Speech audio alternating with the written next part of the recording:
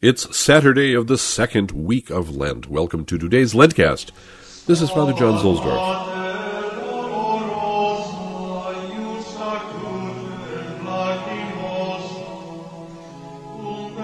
We continue our Roman pilgrimage today by gathering in a church where we were the other day, San Clemente, that fascinating place.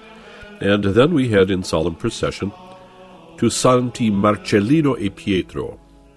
Constantine the Great seems to have built this church on the Via Labicana, which runs in the same place now as it did in ancient times, and with the very same name. This is a church in honor of these martyrs, Marcellinus and Peter. They are mentioned in the Roman canon. He had his mother St. Helena buried here in a porphyry tomb. St. Pope Damasus says that he heard the story of their martyrdom from the lips of the executioner himself. Like most churches, it underwent many restorations over the centuries. This one, however, was really entirely demolished and a new one finished in 1754. St. Peter of this pair was an exorcist, and he was imprisoned during the persecutions by Diocletian. He wound up converting his jailers, as often happened.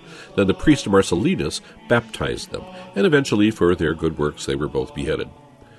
Their church was rebuilt in the 18th century, as I mentioned, by the great Pope Benedict XIV Lambertini, who had also done work on the Trevi Fountain and the facade of St. Mary Major. And during the renovation work, an inscription was found which said that there had been here a church dedicated by Pope Cyriacus, who died in 398, and other inscriptions were found too from the time of Gregory III and Alexander IV in the 13th century.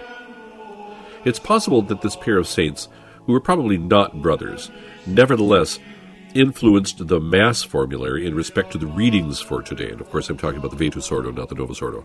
The first reading is about Esau and Jacob, while the second, the Gospel, is the parable of the prodigal son, which also has two brothers in it.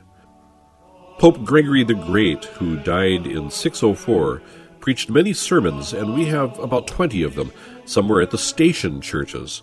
And indeed we have one from the ancient church of Saints Marcellinus and Peter.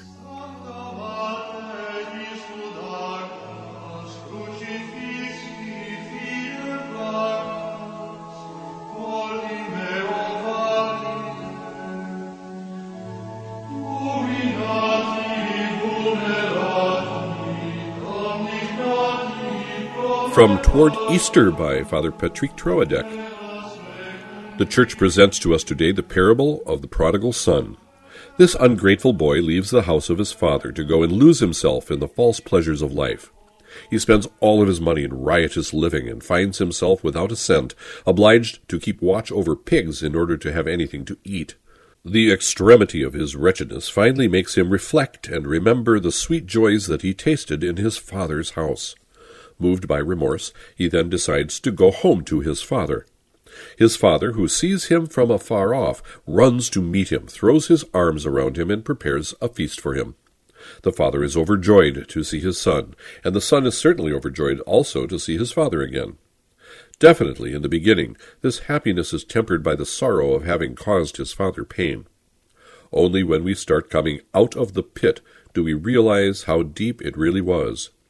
Then do we feel a great sorrow and ask ourselves how we ever could have fallen so low.